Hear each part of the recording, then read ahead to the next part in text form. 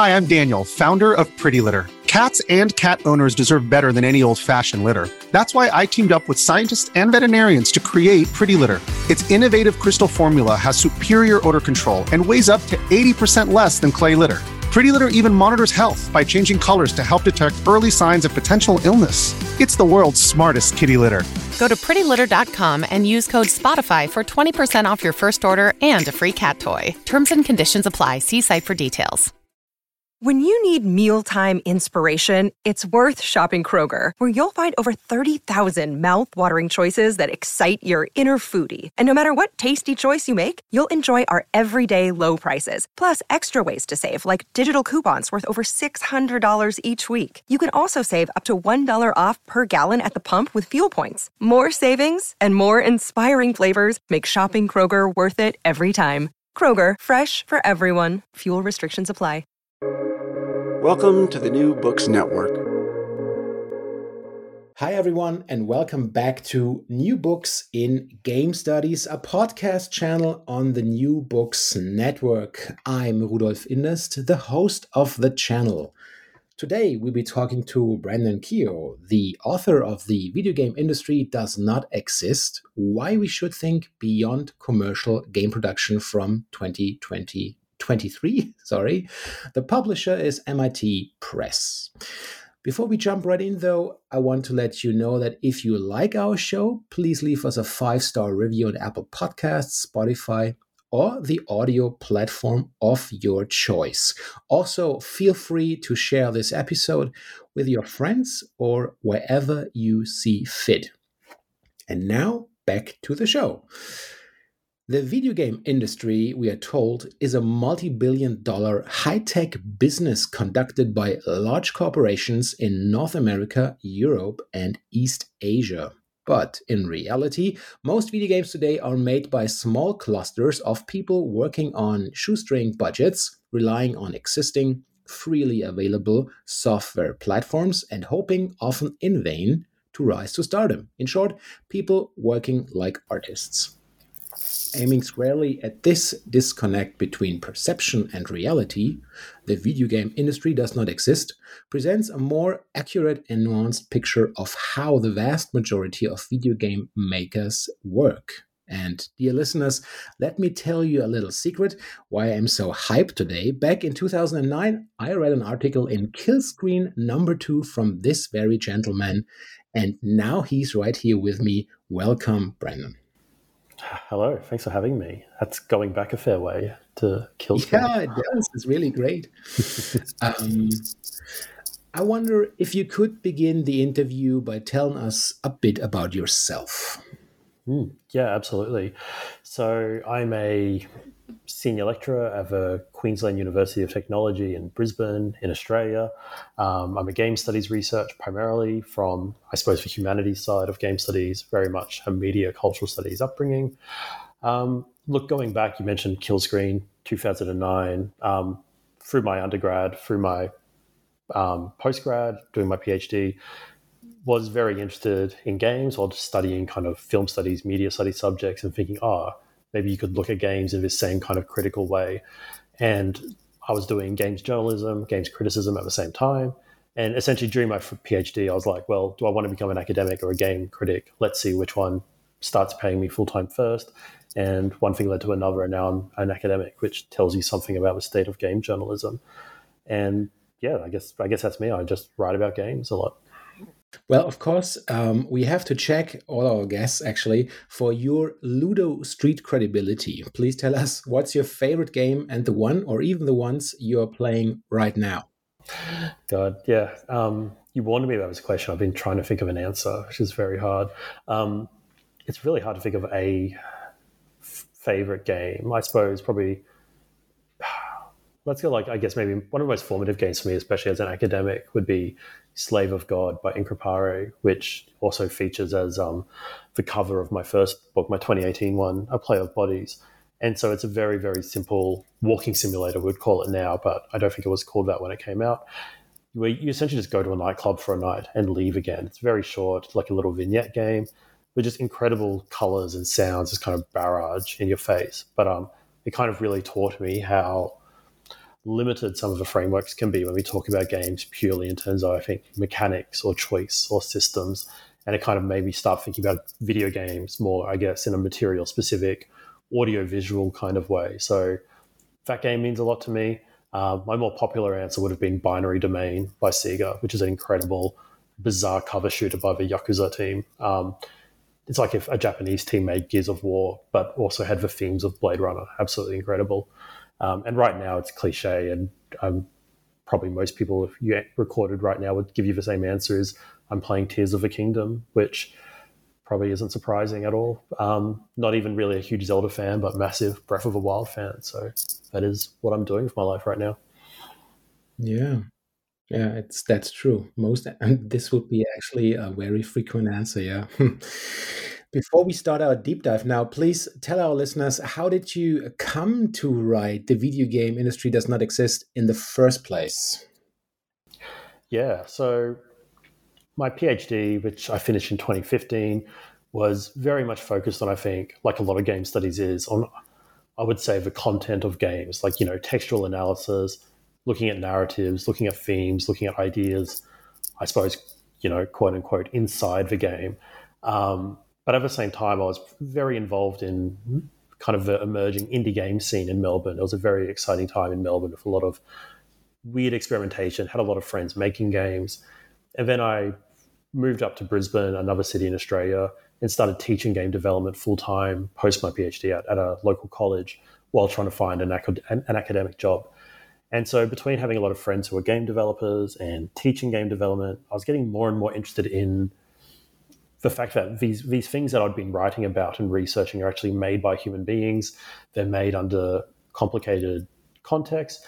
And a lot of the time when we talked about games in game studies, I think, but also in popular discourses, we often kind of separate them from, I guess, the labor and the processes that led to it. It's just, why did the developer do this? Or why didn't they just do X or something? Or when developers were talked about, they were talked about primarily as, say, businesses or companies, which in a way that very much disconnected. There was a disconnect for me between that way of talking about it and the friends I had who were kind of acting more like artists or indie musicians, just kind of making games and trying to make a break. And then one thing led to another. I was able to get a large, incredible kind of fellowship grant through the Australian Research Council, which effectively allowed me to research 3 years full-time on one project, gave me a lot of money to do field work. And so I spent those 3 years traveling around interviewing a lot of game developers. And I interviewed about 200 game developers, did a survey of another 200, wrote a bunch of journal articles, and essentially that large research project into effectively the state of game development in Australia eventually led to this book as, I suppose, kind of a capstone or the cornerstone of that project. So, as a starting point, why not follow your book outline? And in chapter 1, you start by shifting the conceptual frame of reference from a singular video game industry to a video game field. And I was wondering, what kind of conceptual frame of reference are we talking about here, actually? And how did you implement that shifting process? Yeah, it's a really good question. I need to think back and how did I do that? Yes. So as I kind of said to the previous question, I really just wanted to find a different way to talk about what was going on, because I felt like kind of the narratives we were getting about how the context in which games were made talked about companies, or it talked about these billion-dollar industries that made more money than film or more money than music. I'm like, this doesn't connect with these kind of poor arty types I know who are just kind of experimenting.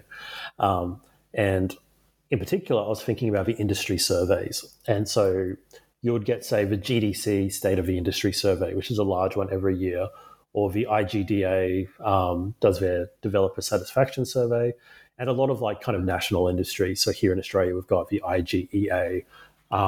In Finland, there's Neo Games, there's the NZGDA in New Zealand, all these different ones all over the place. MDEC, I think, is one in Malaysia. And all of these kind of lobby groups, if you will, do their own little industry reports about the state of the industry in their country. And something I started thinking about, especially one of them which pointed out kind of the low gender diversity in Australia in Australia's game industry, I was thinking, who isn't filling this out? Who is a game developer who makes games all the time, but they see this report, they see this industry survey come out, and who isn't thinking I should fill that out? And so that's why I was thinking, well, I need to go talk to people. I need to go find out not just who's making games, but of the people who are making games, which of them even think of themselves as making games or think of themselves as part of the video game industry. And so that led me slowly over time, like read a lot of different theories, had a lot of different ideas, and ultimately ended up with Pierre Bourdieu's idea of the field of cultural production, which kind of builds off his broader idea of field theory. And I probably do it much better justice in the book than I will trying to say it out loud now. But so the field of cultural production for Bourdieu is essentially, he calls it the economic world reversed. So it's a way to think about, say, an arty scene of like painters or poets or whatever. How do you account for the fact that making money or doing something that makes a lot of money isn't necessarily the same as making the thing that is critically successful or the thing that gives you legitimacy within the field with the other poets or with the other artists. And so he talks about the ideas of cultural capital and social capital as like different kinds of capital that people pursue within a field as opposed to simply economic capital. And he uses those ideas to think about how do people position themselves within the field, but also as the field. So the field not as a predefined fenced-off area, but rather almost more like a constellation that's constantly changing as new people come along and try to position themselves in the field. And so when I was reading Bourdieu, and I know David Hesmenhauge, a cultural industries researcher, he writes about having the exact same experience as a junior scholar, just reading Bourdieu, and Bourdieu's just talking about the Paris theatre scene of the 60s, like something very, very niche.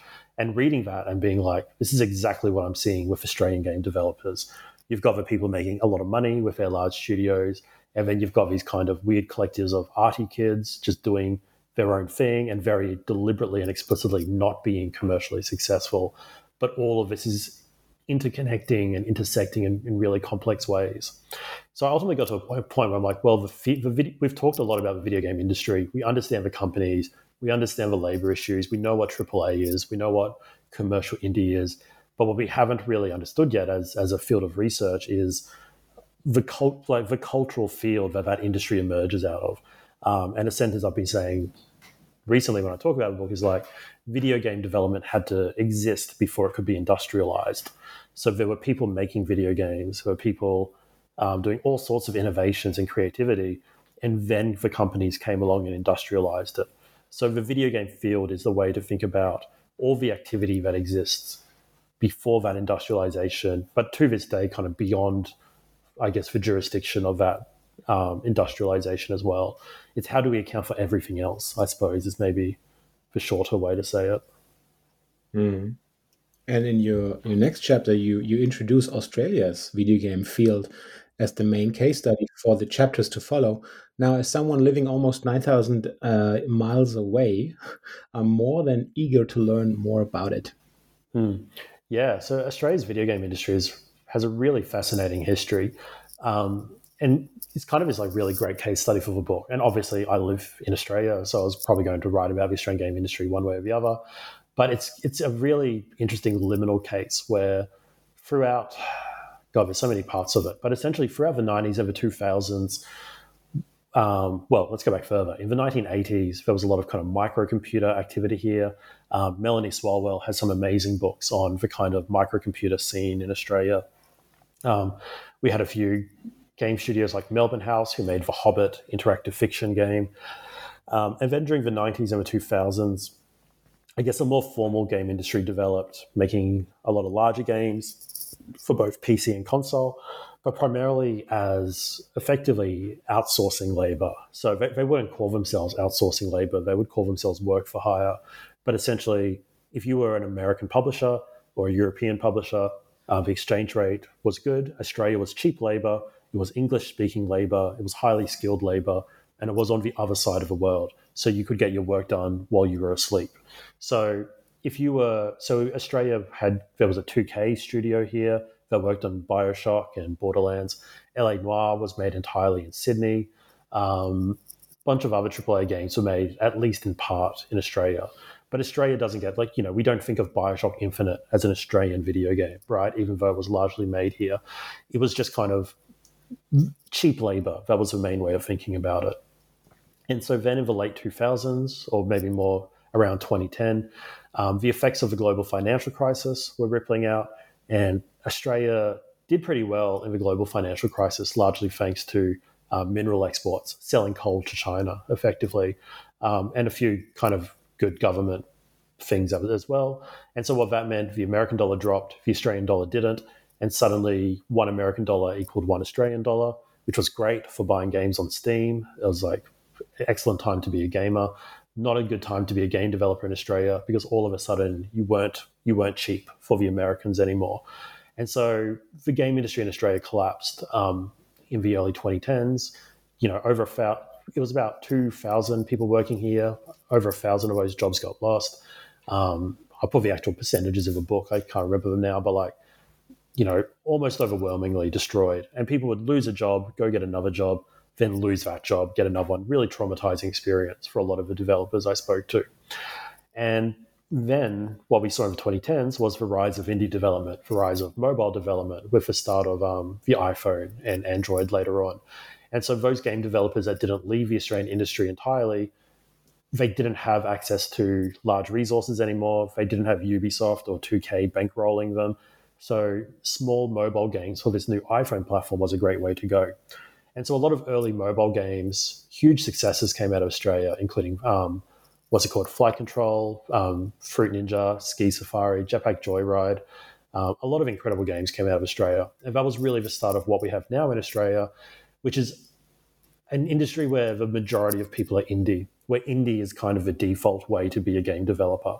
And really that's what most of the world's game industry is like. The AAA studios primarily exist in a few specific cities in North America, in Japan, in a few European cities, a few more in China these days.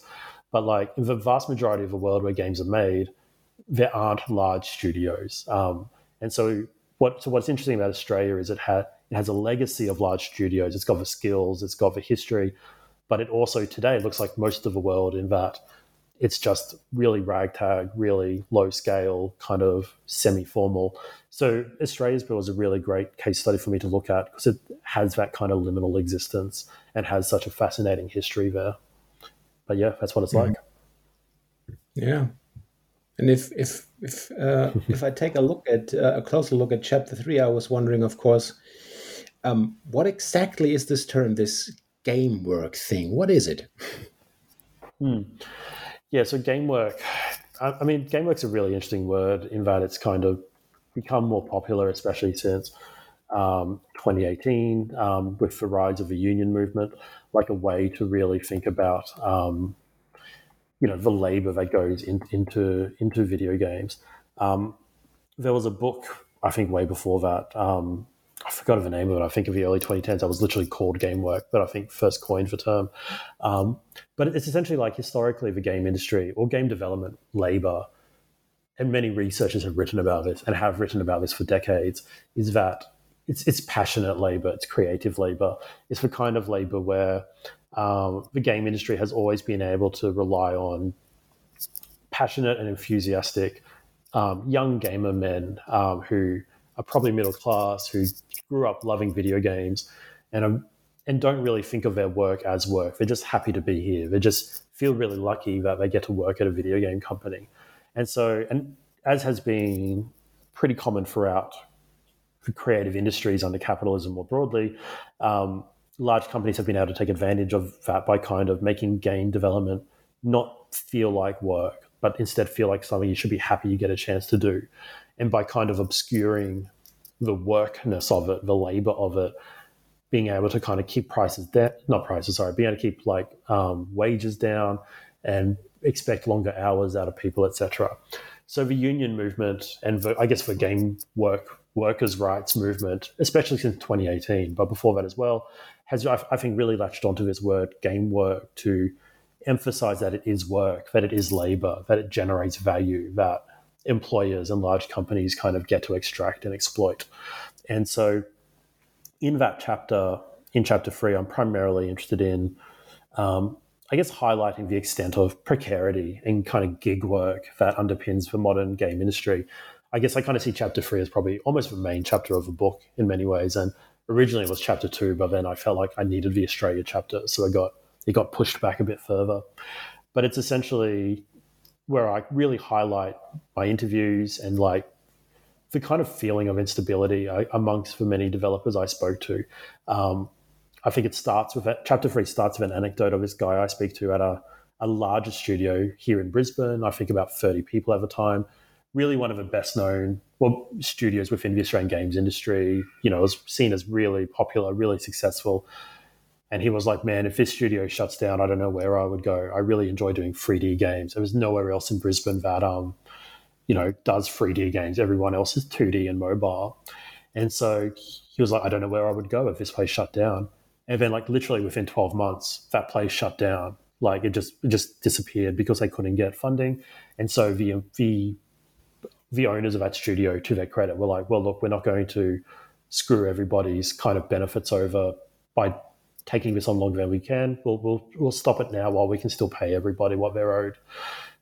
So like I think about that guy and just like he felt insecure, and he turns out he was insecure.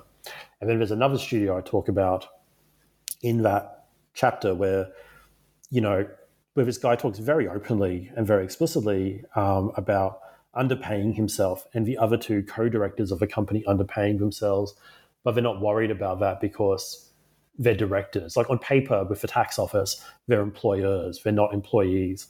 And so as far as the company looks like, it just looks like 3 people are running their own company. That looks really stable. That looks really secure. They would fill out the industry surveys and say, here's a 3-person company. But in reality, they're just doing contract work for other studios and working in a supermarket and just putting their own savings in this company to keep it afloat. So there's this, if you go beneath the surface of, I guess, the like games make billions of dollars kind of stories, and if you go beyond the, oh wow, you work in the game industry, you must have so much fun all the time, what you find instead is a lot of people working very hard in very precarious conditions, without a whole lot of safety nets and not really in conditions that reflect the very lucrative value that is the video game industry. So again, game work is a way to kind of expose and talk about those labor kind of conditions a bit, I would say. Yeah, I just was skipping through the pages, and here where my text marker went all crazy because you really got me there. I mean, you write yourself, it's become common practice to the point of cliche to begin any piece of writing about video game production by proclaiming yada, yada, yada. And I felt so, man, you got me there. Well. We all do it. It's hard. It's hard not to. Like we live under capitalism, right? Like dollar values is kind of the primary way that socially we learn to point out something is valuable. Just last week, I think the New Zealand Game Developers Association had this big press release boasting that like we now think that the New Zealand game industry now makes more money than wool, and like wool is a massive export of New Zealand, and it's like it's absurd. Like this idea that video games are more important than wool, like which is a pretty fundamental resource for society because we've got to stay warm, but it becomes the necessary shorthand if you're trying to convince a government minister or your mum or somebody who doesn't really care about video games at all that this thing actually matters and maybe they should think about it. You're going to go straight to how much money it makes. And like I did it in the grant that allowed me to write this book, ironically. And so it totally makes sense that we do it all the time, but it ends up hiding so much when we kind of rely on that shorthand. Yeah. Well, you discussed the role of education in your next chapter, in particular, the formal game education. And as someone teaching the young, bright minds in game design and critical game analysis courses, I'm very eager to hear you talk about that point. Yeah, so education is obviously a really important part of it. Like it's part of, the pipeline, if we can call it that, of how like skills and like, new workers enter the game industry. And historically hasn't been extensively researched. It's starting to. Alison Harvey in Canada has been doing some incredible work and has several great journal articles on it, which I draw from extensively. And there's a few previous ones, but essentially I taught game development full-time for 2 years. Before that, I was teaching casually during my PhD at RMIT University. And it always just fascinated me, the difference with the way game development university education was marketed and the kind of expectations of the students when they started compared to those in kind of the neighboring disciplines of like film production or music or whatnot. And I remember too, in my own undergraduate, I studied poetry as one of my majors. Well, I studied creative writing as one of my majors, and it included poetry and other things. And like, I didn't expect I was ever going to make money as a poet, right? Obviously had naive, optimistic hopes, but it certainly wasn't.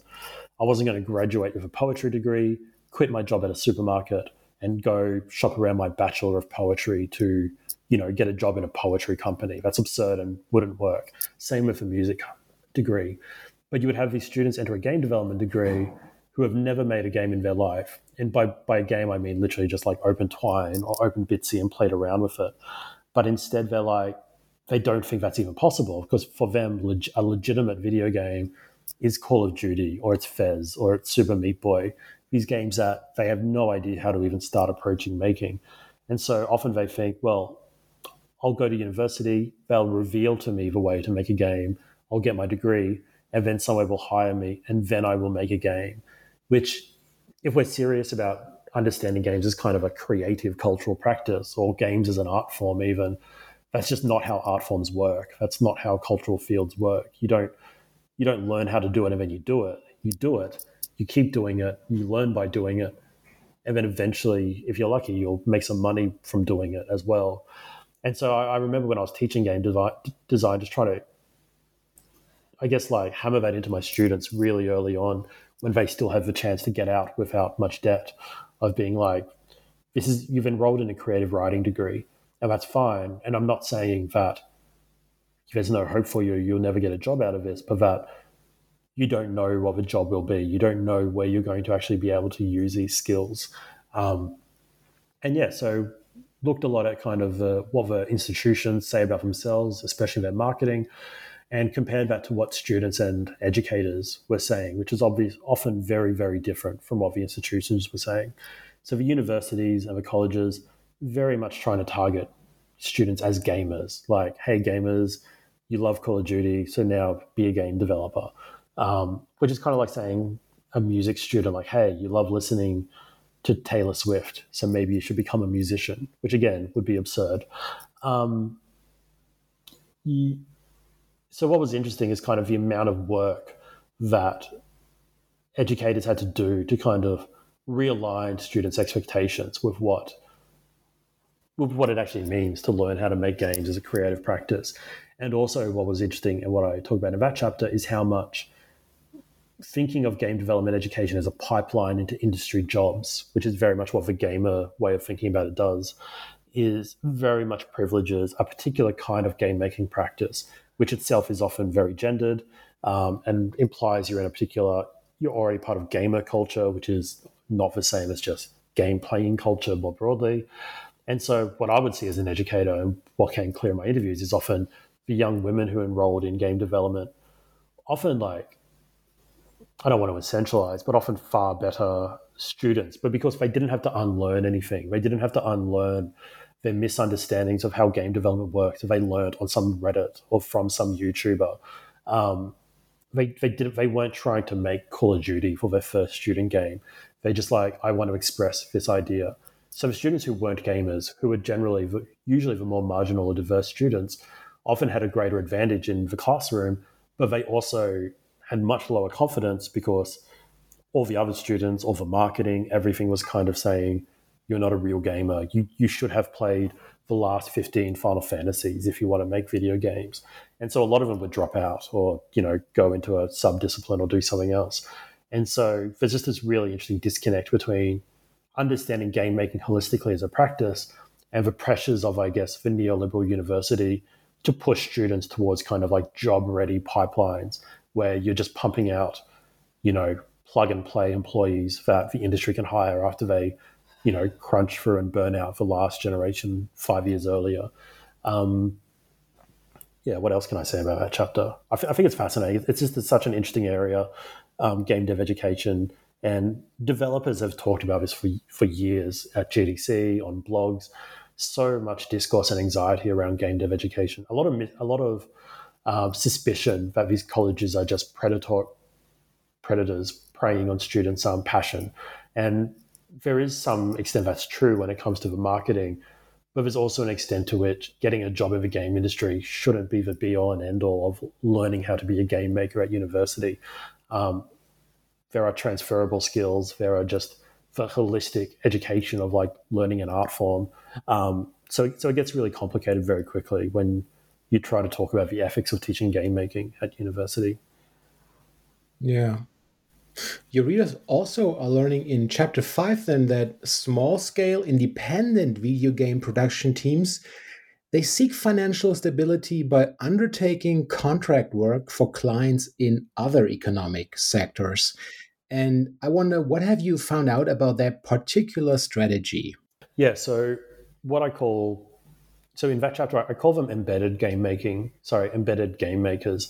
And I take the word embedded from some other researchers, primarily at my university in the creative industries, Stuart Cunningham and others. And they talk about this idea of embedded creatives. And that's kind of their argument, was that if you really want to understand the full extent of the creative workforce, you can't just look at the film industry or game industry or music industry. You need to look more broadly at where else are people going with music skills or with game development skills or with filmmaking skills. The graphic designer who gets hired by a mining company to do kind of websites, internal websites or something like that. And so their idea was there are creative workers embedded in other sectors of the economy. And so a lot of the developers I was interviewing in Australia, there were kind of two very different ways to approach it as a small scale independent. And by this, I mean like these companies that are maybe 3 or 5 people, not a whole lot of money. They might not even have an office. They might be working out of a co-working space. And there's one of two ways they would approach their work. One is they would throw all of their energy and resources into the game that they love, the game they really want to make, often spending their own savings or relying on some small government grants, trying to get a publisher, and just trying to make the game they want to make in the hope that one day, it would get popular on Steam, it would get popular on Nintendo Switch, and, it would make enough money to fund the next game. And that's kind of the common way of doing it. And those people are often really exhausted, really stressed out, really self-exploiting, arguably, in terms of like pumping their own savings into this work and not paying themselves enough. But then the other kind of company were these embedded game makers. And so they would also be small teams, also be independent, also really want to make their own intellectual property one day, but have ultimately decided they're not going to self-exploit in the same way. They're not going to, run through their own savings just to be a game developer. And so instead they find a more financially secure way to operate as a company, which is to find clients who are going to pay. And so that means doing work on, say, advertisement games or education games or training simulators, essentially anything in the broad area of serious games or gamification. Because there's such a huge amount of enthusiasm in that space from kind of the corporate sector. And so let's say, what's an example that I had? I think there was an insurance company that wanted like a Minecraft-made game about like bushfire safety, and one studio worked on that. Or like a game that like is a mHealth app that like kind of also checks if young children have hearing problems by getting them to play a game in a certain way. And so these developers would do that kind of work. And what that kind of work would achieve is you don't get to work on the really creative, original thing that you love, but you still get to do work on something that has very defined goals, very defined timeline, and a very defined outcome for a known amount of money. So if a client comes to you and like, I want you to make this game in 6 months and I'll give you this much money, that gives you some security as a company to know, all right, we can hire this many people for that long, and we know how much money we're getting at the end of it. And so what's really fascinating about that to me is if we're thinking about a cultural field in the Bordeaux sense as kind of this like perpetual tension between creativity and economic kind of values, do you sell out or do you, stay true as a starving artist? It would be very, very easy for me just to look at those precarious indie devs and look at, everyone's trying to be creative. Everyone wants to be a starving artist.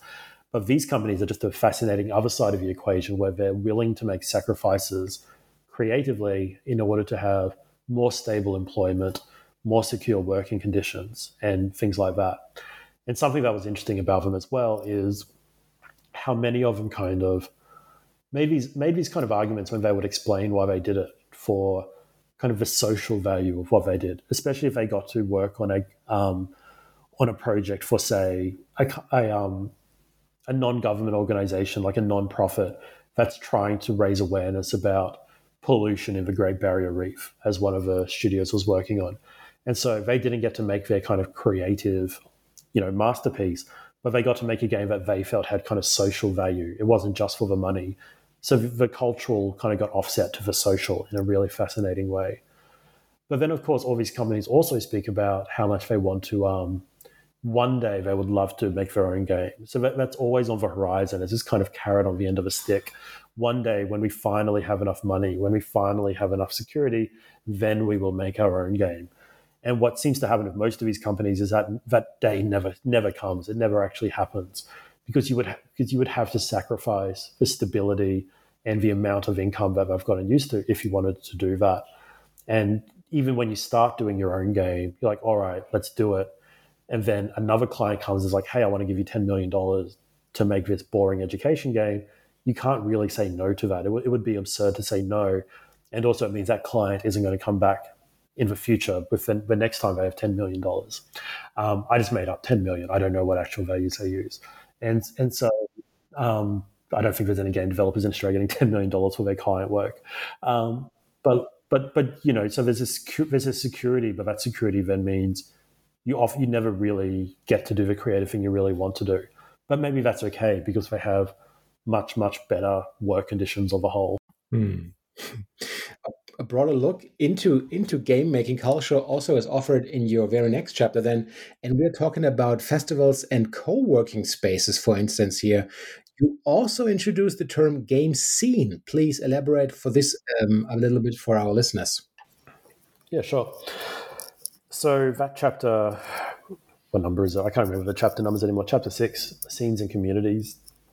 Really just trying to talk about the other more broad networks of collaboration, of support that exists and which kind of companies and even emerge out of that often isn't really accounted for when we talk about the game industry. Or when we talk about the industry, we're often thinking of companies and companies interacting. We're not often thinking of communities or scenes.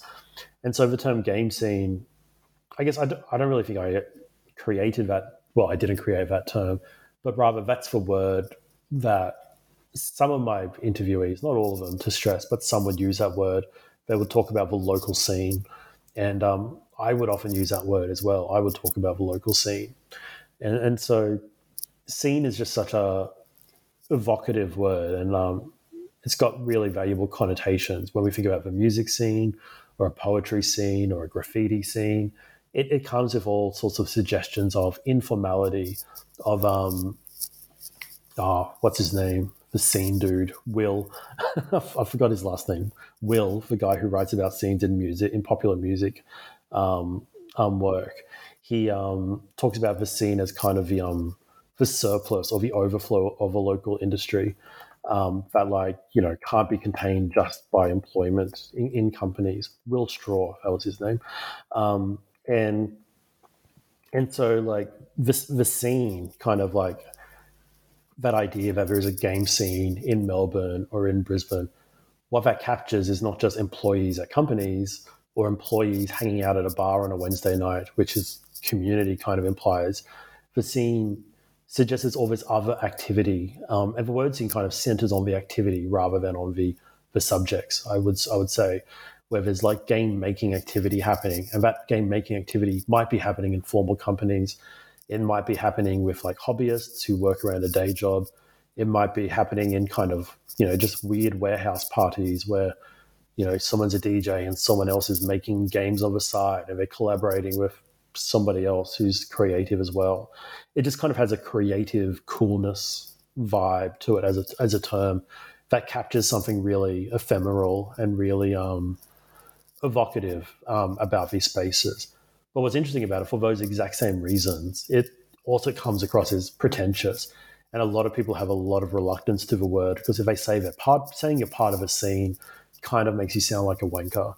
And so, like, when my interviewees said the local scene, they would often immediately like roll their eyes at themselves for even saying the word scene. But I guess so more broadly in that chapter, I compared two different cities, Melbourne and Adelaide. And Adelaide is a city down on Australia's south coast in South Australia. Not very big, about the same size as Brisbane, much, much smaller than Melbourne. It's got a small games industry or field, if you will, nowhere near as big as Melbourne. And it also has the challenge that a lot of its game developers just go to Melbourne because it's not far away. And what I wanted to do in this chapter highlighting these two cities, is I articulate the way the local game developers would talk about their own city. And what happened in both these places, and it absolutely happened in other cities as well, is they would talk about the scene and the industry, or they would talk about the developers who are mostly interested in money and the developers who are mostly interested in art. Or they would, all these different kind of, kind of reductive black and white ways of saying it, which they knew themselves was insufficient, but essentially pointing out that not everyone who's a game developer in Melbourne is in the same community or in the same networks. And what often happens when we talk about game making, when we flatten it to a game industry, we often flatten game making in a single city to the Melbourne games industry or the Adelaide games industry, as if everyone is in one big happy family. And to use analogies of other creative sectors again, that would be absurd if we were talking about music. If we were just to talk about the New York music scene, it's like, well, are you talking about classical? Are you talking about jazz? Are you talking about punk? Are you talking about indie? Are you talking about hip hop? Are you talking, et cetera, et cetera? And so, like, part of what the entire book is doing is trying to say it's more complicated than just an industry, is by talking about scenes and communities, I can highlight the conflicting scenes, the conflicting position taking that happens in one city between, the cool up and coming kids who are too cool to make money and who are running little art shows that they don't want the industry to know about, and then the industry where people are like, I have a mortgage and 3 kids and I need a day job. Like, of course I'm going to do it for money. And the kind of tensions between them as well. And in Melbourne, I guess I won't go super into detail in Melbourne and Adelaide, but in Melbourne, that was really interesting when I was doing my PhD in Melbourne in the early 2010s, was we really saw that kind of bifurcation of the scene of the industry where for a few years, everybody was indie, right? Again, like the industry had crashed. Whether you were a 5-person company making a lot of money or 2 mates who were also students, everybody had that indie label. And in the survey I ran, 80% of my respondents said they were indie. Indie isn't the alternative. Indie is the mainstream when we talk about game development. But what that means was, like, there were very, very different, very contested ideas of what that even means to be indie. And so around events like the Free Play Independent Games Festival in Melbourne, which has been running since 2004, you would get very, very different camps of people arguing kind of very different things, from, like, very extreme at both ends, like, if you try to make money from your games, you're a capitalist pig, to, if you don't make money from your games, you're an idiot, or you have to think about marketing. And it's like, well, maybe you don't if you're just doing this for fun. And so you kind of got these tensions, and people felt, kind of really interpersonal tensions for a while there as well. And so the scene, it allows me to talk about different scenes within one city. It allows me to kind of pluralize what's going on while still holding on to kind of the connections and tensions that kind of co-constitute the two sides of that at the same time. I kind of feel like I'm rambling now, but I guess that's what I'm getting at, just the multiplicity of game-making identities within one city. Yeah. And let's say I'm following the claim in your last chapter then that the scare quotes here, the video game industry fails to represent the broader field of video game production cultures. So quote you right here. And I'd like to summarize this specific point before we slowly exit the stage. Yeah. So I start that chapter with an anecdote that I really like, which I think captures my broader feeling about things like funding arrangements for games and whatnot, where like the Australian government, just as I was writing my book, very annoyingly announced this like large tax offset for games in Australia. Like I think it's 30% tax offset for like wages of your game workers in Australia. And very much with the hope of like to attract large companies to set up shop in Australia again, hire lots of local labor, like trying to get a Ubisoft in Melbourne or what have you. That tax offset doesn't actually exist yet, but it's still coming. And, they were really advertising and pushing for that.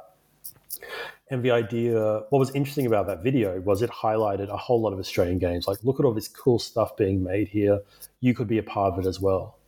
And together, to be eligible for the tax offset, you need to earn at least spend at least $500,000 Australian, like $500,000 to be eligible for the tax offset. And some of the games I was showing were the really popular, really amazing indie games that have been made in Australia in recent years that have really put Australia on the map globally as a cool game industry or game field, I guess. But like some of those small indie companies would not have spent for $500,000 that would have made them eligible for the tax offset that was being marketed, that they were being used to market. And so ultimately what I'm trying to say in this chapter is that there is a game industry despite the name of my book, but that the game industry can't exist, or a game industry can't exist in any local geographic place without a much, much broader field of game making activity to exploit, essentially, to exploit for skills, to exploit for cultural capital and just general coolness, to exploit for kind of aesthetic innovations and mechanical innovations. You need all of that if you're going to build a local game industry. And it's kind of my bugbear when it comes to government funding for games, which is much, much better now in Australia than it used to be. But it was always kind of like, you would fund film because like films are important. And like, for soft capital of like everyone in the world knowing what Bluey is meant it's important to fund Bluey. But like when it came to video game cultural funding, it was like, well, how many jobs will this make? How much investment will it make? And it was never the cultural value, it was the commercial value. But it kind of puts the carriage in front of a horse, because even if you want the commercial growth, you need to foster a creative culture. You need to foster a space where it's safe to experiment. You need the cool, pretentious, wanky kids in the scene to be doing their cool, wanky stuff, so that when Ubisoft opens up, people are like, hey, Melbourne's kind of a cool place. Maybe I will move there and work for Ubisoft. Or that those cool, wanky kids, when they, decide they actually want to buy a house, or decide, hey, maybe I do need private health insurance, they'll go work at Ubisoft. So like you need the large companies, absolutely. You can't just, live off being cool and creative. But like you don't get the industry, you don't get the stable commercial growth without the weird non-commercial creative stuff. And so that is the broader field of video game production cultures, the stuff that doesn't make a direct profit in any direct linear way, but which is absolutely fundamental as the foundations or the fertilizer, although that's not a very nice kind of metaphor, if you're trying to like grow a industry locally. And so that's kind of like the main point I try to make in that chapter, for better or worse. I guess like the way of trying to talk to like neoliberal policymakers is, hey, you should be supporting this stuff if you want the jobs and growth that you want. The kind of critical cultural studies, Marxist kind of argument I make there is that this is where value is generated. But like the large companies own the means of production, they own the means of distribution. You need to use, commercial platforms like Steam or the PlayStation Store. You need to use Unity or Unreal, these kind of things that, although they promise democratization, they promise a fair go for everyone. And in a lot of ways they do. They do a lot of really, really incredible stuff. And like Unity, like it's amazing that we have this. But at the same time, Steam will always take, or Valve will always take 30% of every game without having to invest any risk whatsoever in all the developers trying to make it on Steam. And like Unity will get all you make a cool game with Unity, Unity gets to put that game on a billboard and be like, that was made with Unity. And, plus getting the, 30% of all your data and whatever you sell on the asset store. And so there's these kind of political economic regimes of like platform capitalism, which means the industry kind of directly profits from and relies on this much, much broader field of informal activity to kind of prop itself up, I suppose. Which, I don't know, the way I said it just kind of made it sound like a conspiracy theory. But it's like if you're just looking at the industry, if you're just looking at the companies, you've only got half the equation if you're trying to understand where video game making happens. Well, I always like to kindly ask my guests for a little meta reflection. What aspects and ideas would you have loved to include in your book that did not make the cut? And secondly, and I'm really excited to ask that one, especially in regards to your past, where do you see game studies as a research field in general at the moment? Yeah, totally. Look, for the first one, what I wish was in there, or what I'm now interested in and we'll hopefully cover in like future research projects, is I think this book dealt a lot with labor, essentially, but I'm very, very interested now in practice, or in like creative practice. So how do we talk about game making as a creative practice, as something that is iterative, that is negotiated and material with tools? Like how, and I've done a bit of this work previously with Benjamin Nicol on our book about Unity, but only a little bit. But like, how do we talk about Unity, or how do we talk about Blender, or how do we talk about Pico 8 as tools, the same way we would talk about a guitar or a canvas or a I don't know, something else that exists, a film camera, let's say. Like, how do we talk about the materiality of these tools and kind of the negotiations that developers enter creatively with them? Because kind of like my first book was very content centric on textual analysis and whatnot. This book, I almost don't talk about any video game at all in this book, which is really, really interesting to me. I talk about the developers, but there's no real analysis of the games they make in this book, which you can't do everything. So that's fine, but it's interesting to me. And so I think there's a way to marry those two. And I've done it a little bit in a journal article for Convergence on craft and game making. But I think there's a lot more to do there in terms of how do we marry, our love in game studies, or just like analyzing games for their themes and narrative, etc., with like the material realities they're made under. And what I keep going back to is like doing film studies in undergrad. And like you would just learn about how Harrison Ford really didn't want to do the voiceover for Blade Runner, and that's why it sounds like crap. Or like they used this kind of camera instead of that kind of camera, and that leads to the eeriness of this scene. Like this really, I wouldn't say easy, but like a non-controversial marrying of form and content, or like creation and consumption in other fields that I don't think we've quite figured out yet in how we talk about video games critically. And so I'm really, really interested in like doing that more. And I say we haven't figured it out yet. I don't think we've quite figured it out in game studies yet, but I do think like game journalism and popular game criticism is starting to do really well with that stuff, especially as game journalists start to care more about kind of labor conditions.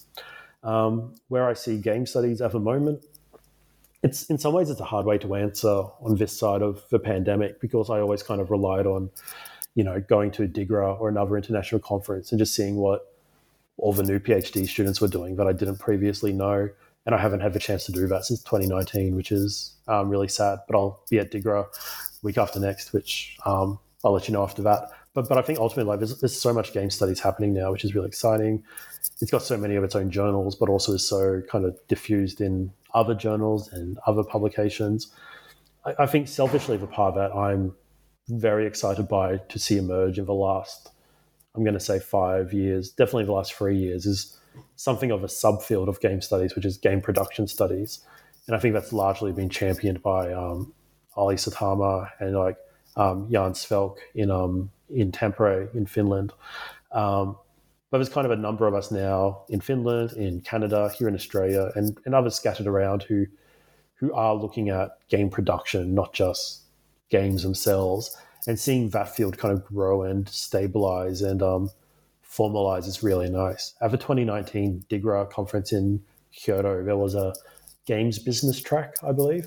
And like the same people were in that room for the entire like 3 or 4 day conference. It was like this real sense of, hey, there's something of like a sub-discipline or a subfield forming here, which was really, really nice and exciting.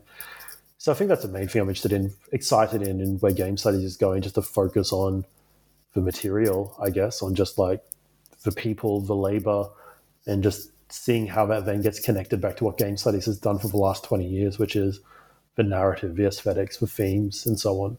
So, yeah. Well, Brandon, we've taken a lot of your time. What are you working on right now? I mean, you were mentioning that you will be traveling a lot in the next few weeks, but will there be also a little bit of time maybe for some tiny, tiny, tiny digital games? Yeah, so what am I working on? As I said, very interested in kind of questions of creative practice, and we'll be starting a large project with some other researchers on that later this year. We'll be kind of doing something of like an art history of games in Australia. Like we're going to like interview artists and try to understand, what were the intersections of game making and kind of the new media arts kind of areas in Australia going back to the early 2000s, and kind of like try to articulate that kind of creative practice stuff I was talking about. I'm also getting increasingly fascinated with the Southeast Asian game industry. Here in Australia, with our colonial history, we often just think of ourselves as Western, which is often true in a lot of ways culturally, but like geographically, we're right there in Southeast Asia next to Indonesia and the Philippines and all of those. And there's a lot of really, really fascinating kind of regional challenges and regional differences there. So something I'm really hoping to do is do more research on and with kind of the Southeast Asian game industry, or game field, I should say. I'm not allowed to say industry anymore. And just find out there's just so much fascinating stuff happening in the area, which I don't think many researchers are focusing on yet. So I want to look at some of that stuff. In terms of what games I'm playing, again, probably Zelda for the time being while I'm traveling. I don't know what else after that. Yeah. Yeah. Well, I see a lot of great and promising projects on the horizon then. I want to thank you for being on the show today. I really enjoyed it. And, well, take care and goodbye, Brendan. And for letting me talk for so long. So, dear listeners, I hope you liked this episode. If you are an author and or an editor in the field of digital game studies yourself and want to talk about your latest publication and or research, please do not hesitate to contact me under rudolf.inderst@googlemail.com. Alternatively, please send me a direct message on social media. You will find me under Rudolf Inderst almost everywhere. For example, Facebook or LinkedIn or wherever you see fit. And now, see you in a bit and goodbye.